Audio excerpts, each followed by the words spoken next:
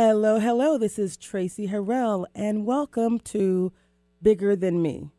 Each week, we focus on how to achieve your definition of success and happiness. On Bigger Than Me, we bring together a combination of ageless wisdom, the latest research, and engaging interviews with amazing people who are sharing their stories to help each of us achieve our full potential. Your journey to transformation begins right now. Let's do this. Oh my God, I'm so excited. I am so excited about today. So if you're looking at this amazing event, what I'm going to talk about today is basically kicking off this initiative that's called the Bigger Than Me Success Series. We're changing things. We're changing the world. It's so exciting. And Nate, you're basically my guest. I mean, I have videos of about 20 different people. I don't know how many we can get in today, but we're going to tell you about an amazing kickoff that we just had, which kicked off this initiative called the Bigger Than Me Success Series. And our objective was very simple. It's a 6-session series, and our objective is to achieve racial equity and inclusion in business, education, wealth, and health. And what I love about this is we have this cornucopia of experts. Traci, I think you muted yourself there on accident. There we go. We're all going to talk about how to move this forward. And by moving this forward, I mean, we're doing two things. This is a national initiative. So I invited the National Black MBA Association's national president, a member of their past chairman of the board. I happen to be Traci Harrell. I am president of the Seattle chapter of the National Black MBA Association, at least for a couple of more months. I've been in the role for a few years. This is work that has been culminating since I've been in the role, and it's super exciting. I'm also a consultant, and I'm actually focused on doing this work as literally something that's changing the world. It's really the Bigger Than Me movement. It's a movement. And so I'm going to have Nate, I'm going to have you show our very first video, and it talks about what is a movement. You know, we have a lot of things that are changing in this country as it relates to racial equity and inclusion. We say we want it. We're going to lay down a very clear roadmap on how we get there. So first, we're going to start with what is a movement. Nate, can you show our first video? Here it comes. So ladies and gentlemen, at TED, we talk a lot about leadership and how to make a movement. So let's watch a movement happen, start to finish, in under 3 minutes and dissect some lessons from it. First, of course, you know, a leader needs the guts to stand out and be ridiculed. But what he's doing is so easy to follow. So here's his first follower with a crucial role. He's going to show everyone else how to follow.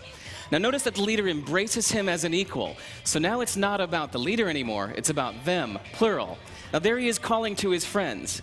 Now if you notice that the first follower is actually an underestimated form of leadership in itself. It takes guts to stand out like that. The first follower is what transforms a lone nut into a leader.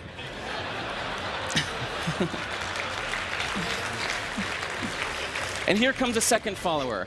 Now it's not a lone nut, it's not 2 nuts, 3 is a crowd, and the crowd is news.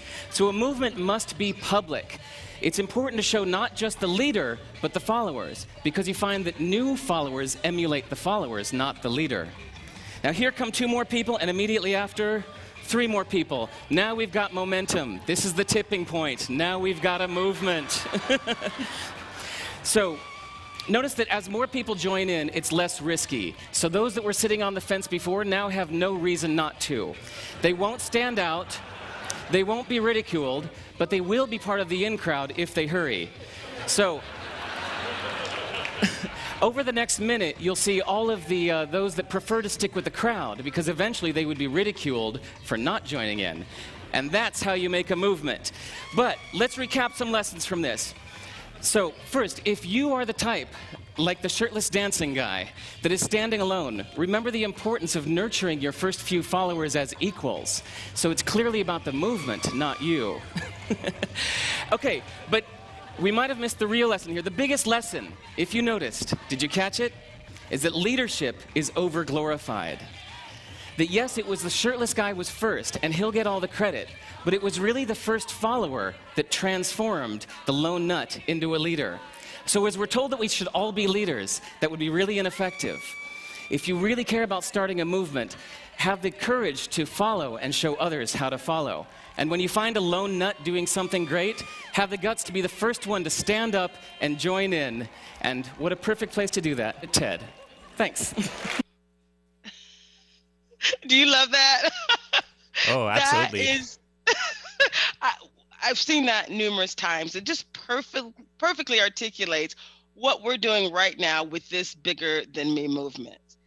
There's such energy around changing things. We all want to be a part of the solution. We want to be a part of making things better.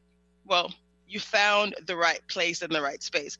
We just had a kickoff on Tuesday, July 7th. It was 7/7. And we've identified this 7-series session, one on 7/7, one on 8/8, 9/9, 10/10, 11/11, and you guessed it, 12/12 of 2020.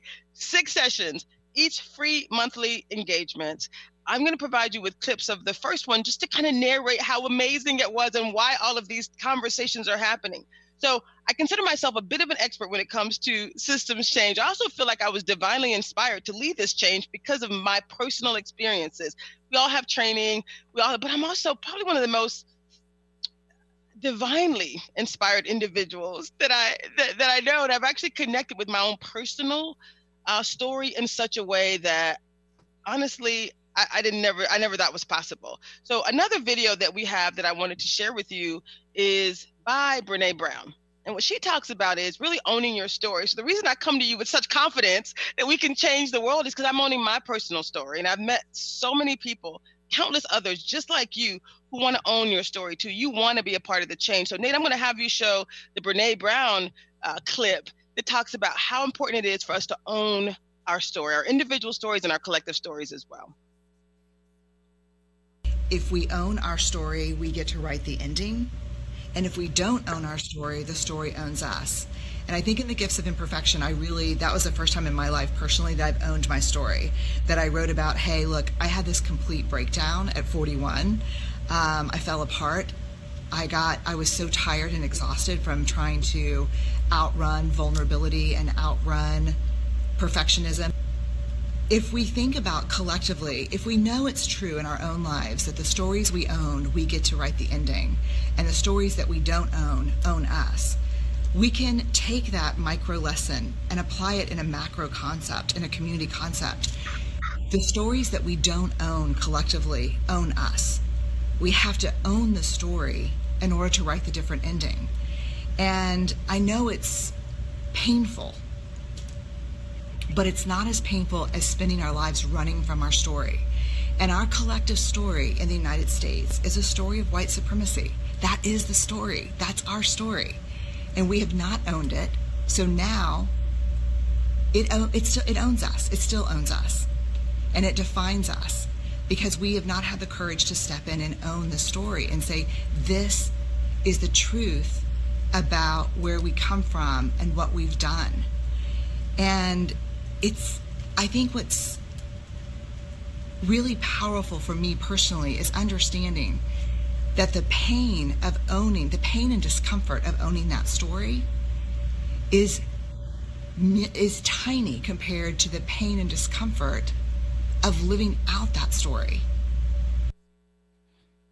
Wow. Do you love that? Do you love how she basically gives us permission to own our story? She's giving us permission and basically a roadmap to say, own your personal story, even more so, own our collective story. That's what we get to do as a part of this Bigger Than Me success series, is we get to own our collective story. And even more exciting is we get to write the ending. Literally, we get to write the ending. So one of the things that I'm doing as a part of this initiative, and again, I'm going to jump right into the content, but I really want to set the tone. I got a lot of great feedback from this session, but someone asked me, so could you have restated what you did in your executive summary at the beginning of the session? So I'm going to do that now. So this Bigger Than Me success series has there's 6 sessions and there's 6 key goals that we're going to accomplish. The first one is we're going to reinforce a clear case for change. Each session, we're going to have a little bit of information around why this is important, and then what needs to happen as well to move things forward. You can't change a thing unless you think that there really is something that needs to be changed. So we're going to do a lot of that work in this first session, is to establish a case for change. Secondly, we're going to create a safe space to learn, to share, and to grow. That's really this adaptive leadership flavor to this conversation, and doing it in an online space. There's going to be a number of opportunities to learn and grow. We're going to host these nationwide initiatives that are once a month. We're going to have some breakout sessions that are associated with that. We're also inviting people to other smaller cohorts, we're calling them, if you're interested in that. We have a survey out there. You can email me directly at Traci, Traci, at bigger, what is my email? It's all biggerthanme.com. Sorry, Traci, Traci, at it's all all bigger than me.com. Traci at itsallbiggerthanme.com. And if you're interested in a one-on-one coaching, if you're interested in team coaching, this is an individual conversation. So each of you get an opportunity to embrace your story, to decide how you want to move forward. But we're going to provide you with information and probably content that you've never really seen in this way before. So we're going to get right to it. But the 6 things we're going to do is, 1, we're going to create a safe space to learn. That was number 2. Reinforce a clear case for change. 2nd, create a safe space to learn. 3rd, normalize a deeper conversation with real talk. So normalizing a deeper conversation says the things we're used to talking about, the things that are comfortable talking about, the way we talk about things like unconscious bias in a very academic way, that's the beginning. Awareness is important, but action is really the only way we're going to change. So our efforts to help everyone normalize a deeper conversation, I think, is going to be transformational. 4th, we're going to approach systems change with both adaptive leadership and real action. We have very clear solutions. We're going to help to model that work with you and also clarify how to move forward based on where you are. Because again, we understand that it's different for each person, and we don't want to pretend that we're presenting a solution that is for everyone. The information is absolutely for everyone. It doesn't matter where you are in the journey, right? The whole concept of hearing from other people and hearing different perspectives is hugely valuable. 5th thing we're going to accomplish with this Bigger Than Me Success Series is to transform accountability measures at all levels. Accountability is critical, and accountability measures is really the only way to drive change. So we have a number of opportunities where we're going to ask for your input and feedback in order for us to co-design solutions. That's the fun part. And then 6, we're going to actually be able to achieve immediate and lasting results. Immediate results, because when you hear some of the voices that you're going to hear today, you will leave changed. If you open your heart and open your mind, there's no way for you not to leave changed. There's no way for you not to experience what we're offering to you and change as a result of it. And what's really exciting is we also have an amazing guest who's going to join us in our next monthly session to talk about, we're writing a book. Brene Brown talks about owning your story. Michelle Avon, who you're going to hear from in a second, talks about writing your story. And fortunately, those are 2 things that we have built into this process, is owning your story. And we're going to offer to those of you who are interested the opportunity to write your story. So within these sessions, there's also going to be these writing nests, these coaching opportunities for someone who's actually produced, JB Owen is her name, the Ignite series. So our book is called The Bigger Than Me Success Series, Achieving Racial Equity and Inclusion in Business, Education, Wealth, and Health. So this is a journey. This is a movement. It's not an event. We did host an event, and I'll give you some clips from that. It is not an event. This is an initiative. This is a movement, and you're all invited to join. It's super exciting. So Nathan. Sounds like we're going to Michelle next. Actually, I think I'm going to go to Bruce first, if that's okay. Okay. Just give me a quick second to pull that up or cue it up. It should take me no more than a minute. Thank you. Actually, if you want to go to Michelle, we can. You got Michelle up? Oh, Let's no, go. actually, Let's go to right her. now I have your panelists, Sonia and Bruce, Bill, no, and Dr. Tart. No, I'm going to have you either Michelle, Avon, or Bruce. And while you either pull one of those up, I'm fine either way. Okay, let's go to Bruce. 1432? Yep. Awesome. I got it. Excellent. And just give me a quick sec. So real quick, I'm going to introduce Bruce. So Bruce is president of the National Black MBA Association. He's the interim president of the National Black MBA Association, which means he came into the role right as the COVID-19 pandemic was launching. He came, he's here during this social unrest in an interim role. He has been part of the board of directors. He's seasoned executive. He's a lifetime legacy member as a part of the National Black MBA Association. So no one is more equipped. But to come into an interim role in the middle of these shenanigans, I have to give him a lot of credit. And what really, really, really got me excited is Bruce wrote an essay, a message, and it was called Racism, America's Unfinished Business. And if you listen to Brene Brown, again, there are certain words that I'm not even comfortable saying. I don't even use the word racism hardly ever, right? Because I think most people are good people. Racism has this negative tone to it. It feels to me like most people are just not aware of how their actions affect other people. And so I am focused on achieving racial equity and inclusion in business, education, wealth, and health, because I do think it's really more about information, education, and again, moving forward, deciding to be one of those first followers. And I fully recognize, this isn't for everyone. Everyone's not ready to change, sadly, but I'm very comfortable with that. When you're on a divine mission, which is what I'm doing right now, you just share your truth. That's all you can do. And it's for whoever it's for. It's not for who it's not for, and it's absolutely for who it's for. And you know if it's for you. So you're going to listen to this. Hopefully, we're going to make sure clips are available for you to get some quick information, but it is for who it's for. And I hope more than anything, it's for you. So what I asked Bruce about his message was, wow, he wrote a message called Racism, America's Unfinished Business. What was your point? What was your message? What were you trying to get across? Here we go. I think there are a few messages, Tracy. I think one is certainly that what we're in the midst of now is part of a longer ongoing struggle. And I think we've got to all realize that and put that into context.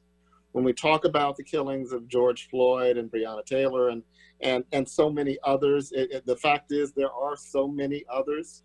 And as was said earlier, we've got to own that. But it's not enough to talk about it. It's not enough to, at some level, it's not enough to protest about it. It ought to be a call to action for us to do some things differently about it. And that's really what the essay was about. It was about the responsibility that we all have to change the status quo, to make a difference, to address systemic racism in some concrete ways that ultimately will lead to its demise. It's also a recognition that we have to hold ourselves accountable. As I think about my organization, the organization that I lead, the National Black MBA Association, we have work to do. We have work to do with our various stakeholders, including our partners, including our members. We have work to do. We have work to do in holding ourselves and others accountable for changing the status quo. And we have to realize, and that's part of putting it into context, that this is a long-term effort. It didn't start yesterday, it didn't start a month ago, it didn't start a year ago, it didn't start 100 years ago. And therefore, we've got to be prepared for the long haul. We've got to be prepared for when this isn't the issue of the moment, and still work and still push forward. Because it doesn't happen by itself. It happens because people make the effort on an ongoing basis, on a systemic basis, if you will, to change things.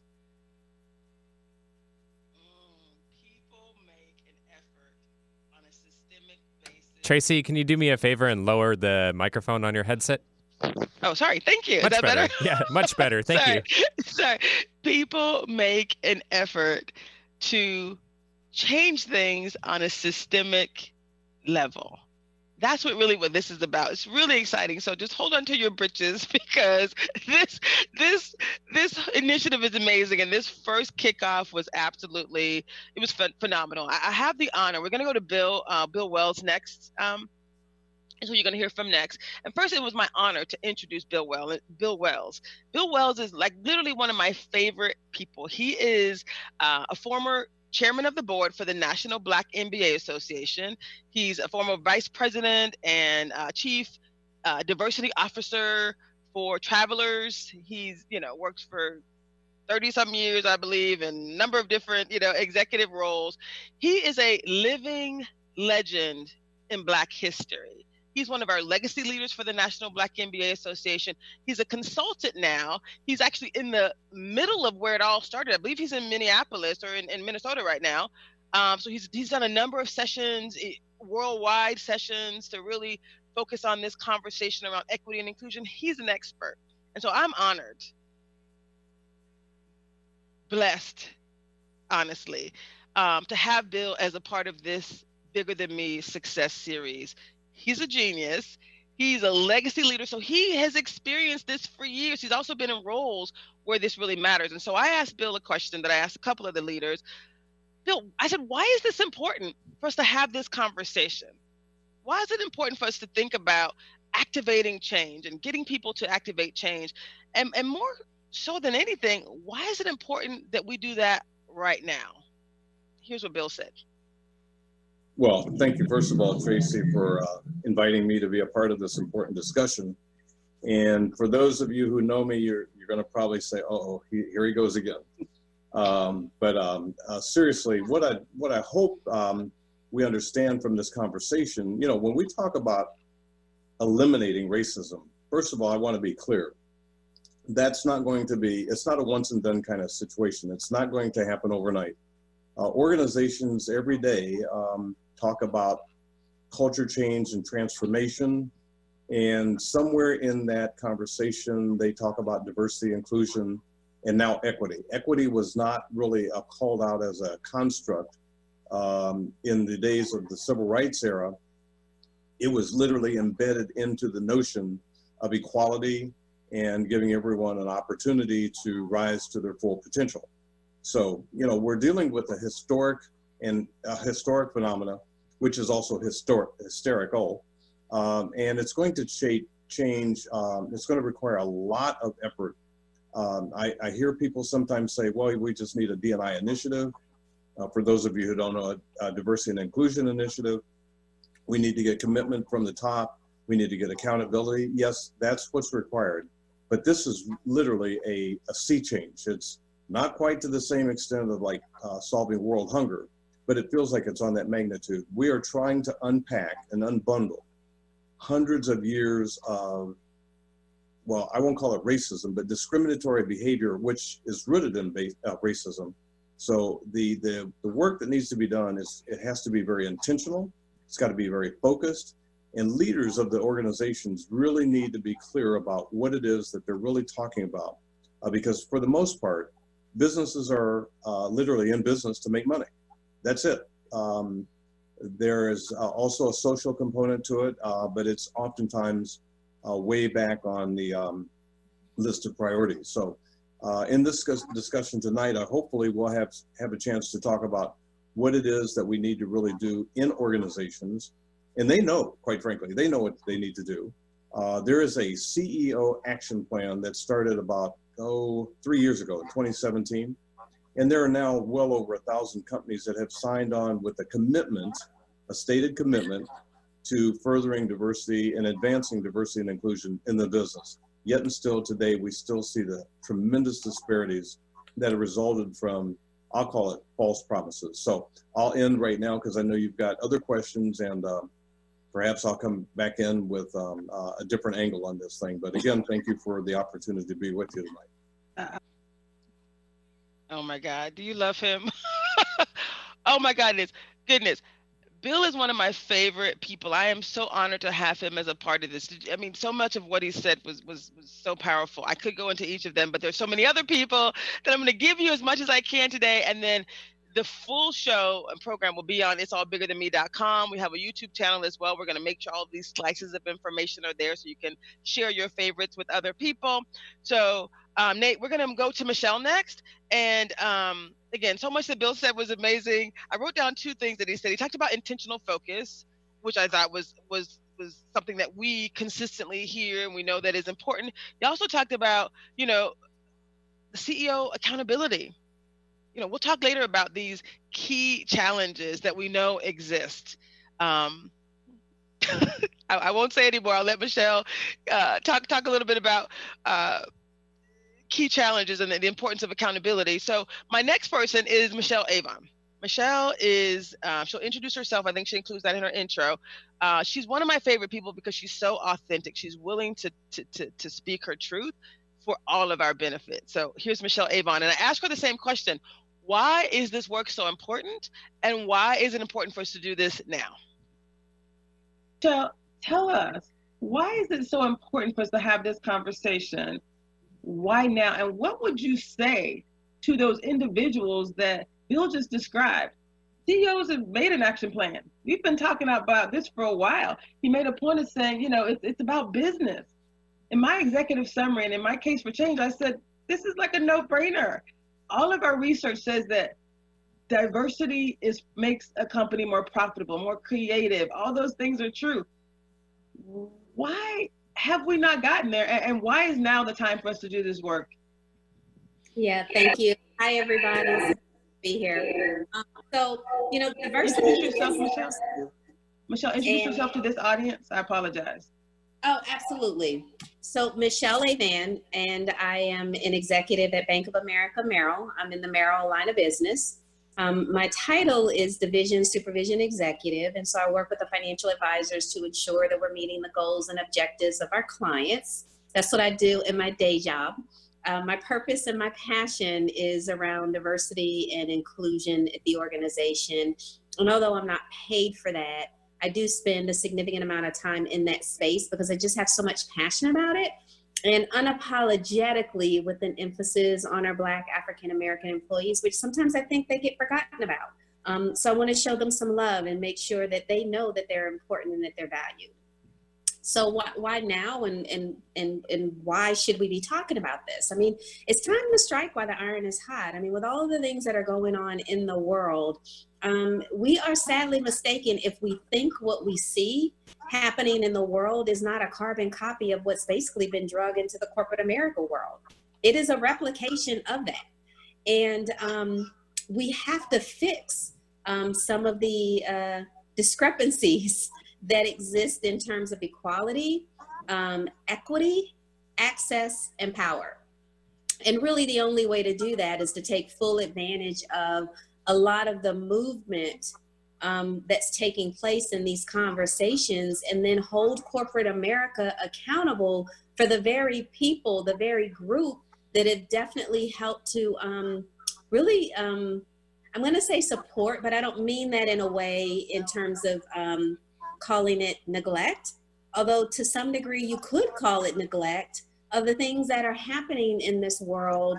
And yes, particularly the Black African Americans. And while our Black men are a target for a lot of what we're seeing, let's not get it twisted. Black women, we are seeing a lot of that happening as well. Breonna Taylor, Sandra Bland, we are on the chopping block as well. And I've been asked to participate in a lot of topics nationally with the company. And there are 2 points that I want to share with this group that I've shared with them. One is that racism and discrimination against Black people is not a Black people's problem. That is, it's not a problem that you have to ask us to fix something that we did not ask to participate in. We are not the problem. It's a collective. It is a humanity problem. And we've got to get our heads around that and understand and recognize that what has been done before is not working. So we need to clearly do something different. And the other is, in doing something different, we need to write our narrative collectively on what that looks like. Because if you say nothing, you leave it up for interpretation on what your thoughts, ideas, and opinions are. Even if you don't know what to say, to be honest and genuine, to say, I don't know what to say. I don't know where to begin. What can I do? We have to write the narrative for that. We can't allow absence of thought to, or commenting on it, to step in and speak on our behalf. And we definitely need to hold corporations accountable for what they owe to us is just basic human rights of respect and common courtesy. Like sometimes this to me seems like such a crazy conversation. Like what makes us so different that we don't deserve to be treated like human beings? He had his knee on that man's neck for 8 minutes and 46 seconds. Come on, y'all. Come on. Come on now. You're right. You're right. I'm sorry. No, you're right. You're 100% correct. And it's interesting. I got some flack when I wrote my first executive summary on this topic because I used the term corporate chokeholds. That was my experience, right? And I don't mean that in a bad way, but I mean when we talk about, of course I mean it in a bad way, but I don't mean it in Well, listen, Traci, here's the deal though. We are making people uncomfortable. We have to stop being in this place of how we were trained and conditioned to think we got to make white people feel uncomfortable. I don't want to make them feel comfortable anymore. I don't. I want you to be uncomfortable, not to the extent that I'm trying to make you feel bad about it. I want to draw awareness to the things that you don't want to talk about, that you want to sweep underneath the rug. That is the reality of the life that we live day in and day out. I'm done with trying to make you feel like it's okay. It's not your problem. It's not your fault. It is your problem. And until you recognize and realize that it is your problem, you're not going to do anything about it. So yeah, I do want you to feel uncomfortable. So corporate chokehold, I like that. I will be using that in my next speech that I do. Thank you. Well, you're very welcome. And I'm using it very specific. So we have a session coming up in a moment where we're talking about key challenges. The National Black MBA Association, we did a think tank and we focused on key challenges. I love her. I'm sorry. I can't help but be amused by Michelle. She is so smart. She's like one of the smartest women I know. And when she's like, come on now, really? I love her energy. I love her passion. I'm laughing tears of joy here because it's really funny. And again, I'm not actually used to saying those words. Like when she said, I decided corporate chokehold was the right term for me to use when it came to representing what the National Black MBA Association had produced in research after research after research, right? Our last think tank, we have LePray George from the National Black MBA Association. He's going to come up and he'll give you more details about that, what those challenges were. But what's interesting is the term corporate chokehold summarizes what that is. And I think to Michelle's point, it brings some clarity to the impact of those things. We can't talk about those corporate chokeholds. We can't talk about unconscious bias or unequal performance standards in such an academic way that it takes away the humanity of the people that are impacted. I mean, when Michelle said, come on now, really? Do we not think these are people that are impacted? Have we not thought beyond the acts themselves to really think about the people that are impacted? That's really the connection, part of the connection we want to make. And I do love that. I think we'll go on to the next quote. Again, Michelle had me laughing in tears. So many things she said also that I thought were absolutely phenomenal. The fact that we do have to own our own narrative once again. And again, she's like, I love that term, corporate chokehold. Let me clarify. I use that term and we must use that term. I actually trademarked the term for a reason. Because when you say it, it has to have the same meaning. We all have to think about it the same. So there are key challenges in corporate America that have been documented for years. The 4 things that we know to be true they're called unconscious bias, unequal performance standards, similarity bias, and a lack of CEO accountability. Those are the corporate chokeholds. And I'm not just using this term to apply to George Floyd being choked out. I'm describing my personal experience, and I have a right to tell that story, right? I have a book that's actually, book number 1 is actually being published at the end of August. It's called Ignite Happiness. And I tell a little bit of the story during that time because part of the reason I was able to smile through work while I was in a corporate chokehold is because I have a core value of justice and progress. Those are my two primary core values. So as I was working to create this equity and inclusion initiative to do this work internally, I felt like I was making progress, and like I could prevent what happened to me to happen to other people. And so that gave me joy. So I was able to ignite my own personal happiness, even though I was in the middle of what I can honestly describe as a corporate chokehold, my experience. So just so no one gives me any slack, I'm just telling you that's my story. I'm not profiteering off of George Floyd's experience. That's my story. That was my experience. Trust me. Okay. So the next clip is okay, because this is a success series, we're going to talk about success. And first I asked Bruce Thompson, who's the president of the National Black MBA Association. I asked him about success. What does success mean to him? And then we went back and we introduced all of the panelists, and I asked them to introduce themselves and then talk about success. So first we're going to go into Bruce. If you're ready for that clip, let me know, Nathan.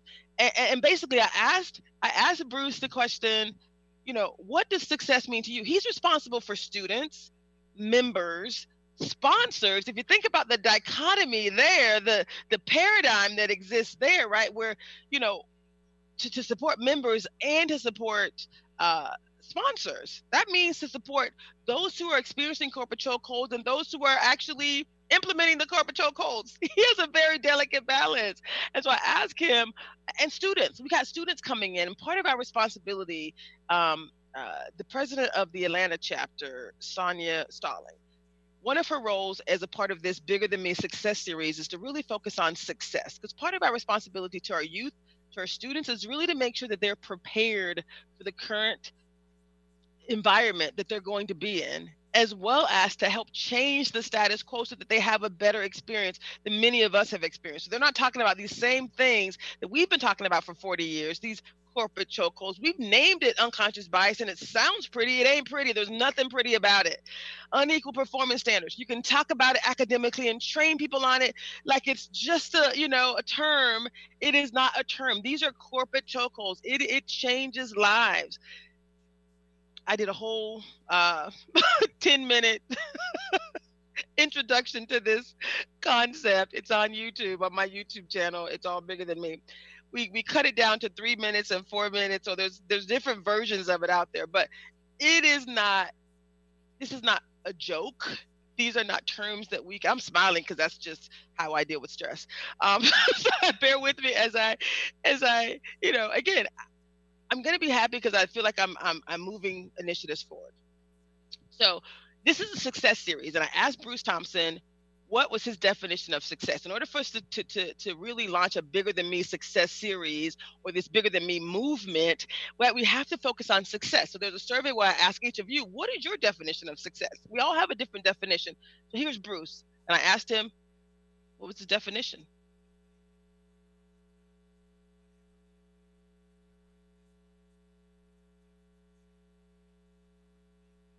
I think we have a little sound issue. Yeah, give me one sec. I just need to unmute no something problem. here.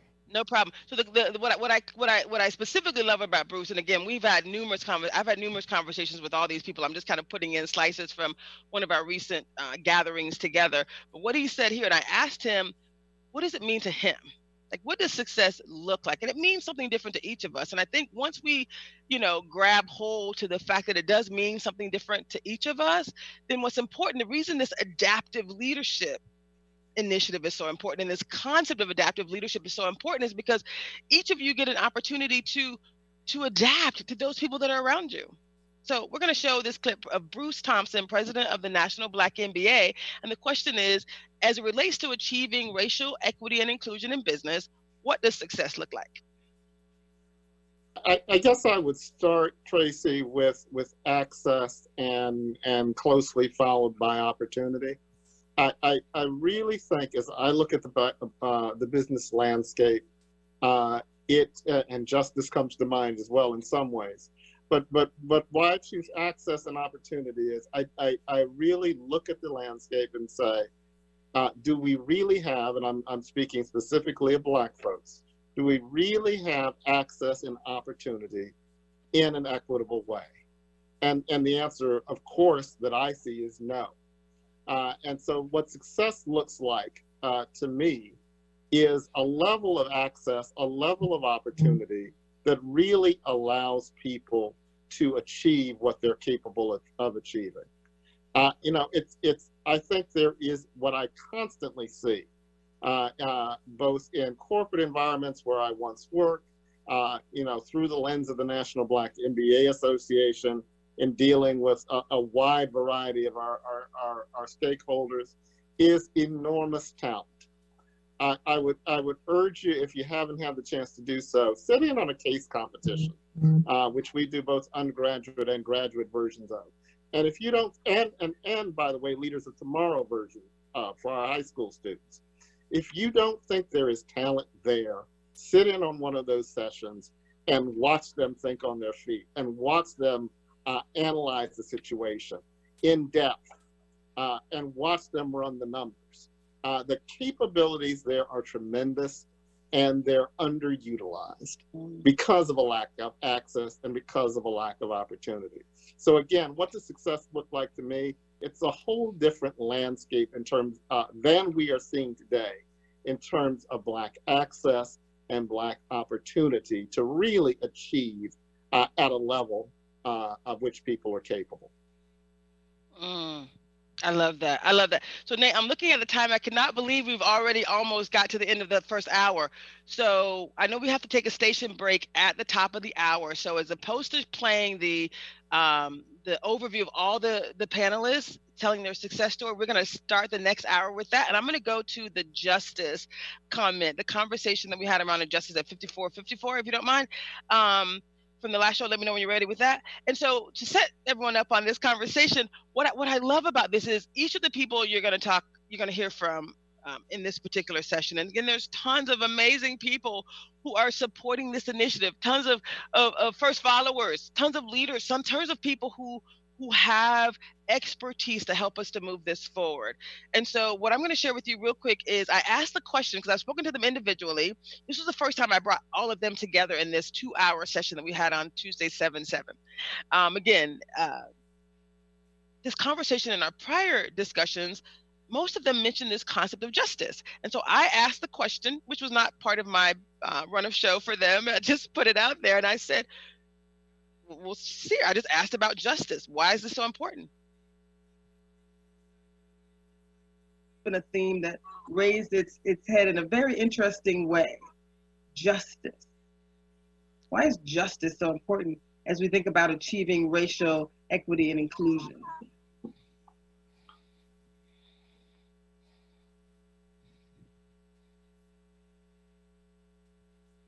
I know y'all ain't gonna be silent. I'm gonna be silent. Okay, Traci, were you directing that question to anybody in particular? Generically to my people. I've spoken to each of you guys individually. You've all mentioned the word justice. I don't have a question on it per se. But why does that keep coming up? Why is that such an important theme for this conversation? Well, bottom line, justice is at the root of the entire discussion. Without justice, what do you have? One thing I would like to say that, and I know we're having a conversation on what it takes to win and everything, but quite frankly, and from my opinion, we are in a triage condition. This is not a time for us to be talking about elective surgery and what have you. We got to stop the bleeding. And it touches every sector and every fabric of our societies. The corporate sector, the educational sector, housing sector, healthcare. Every sector right now is under siege, and there is no justice. I mean, if we just look at the numbers. Now, I know the last person speaking mentioned wealth, and once we, if in fact we were ever able to get wealth for all people on parity, well, I hate to say it, but quite frankly, the trend line doesn't look good. Now, Bruce Thompson is a finance guy. He does analytics, and I think Bruce could give you a very, very a solid understanding of how this is not working.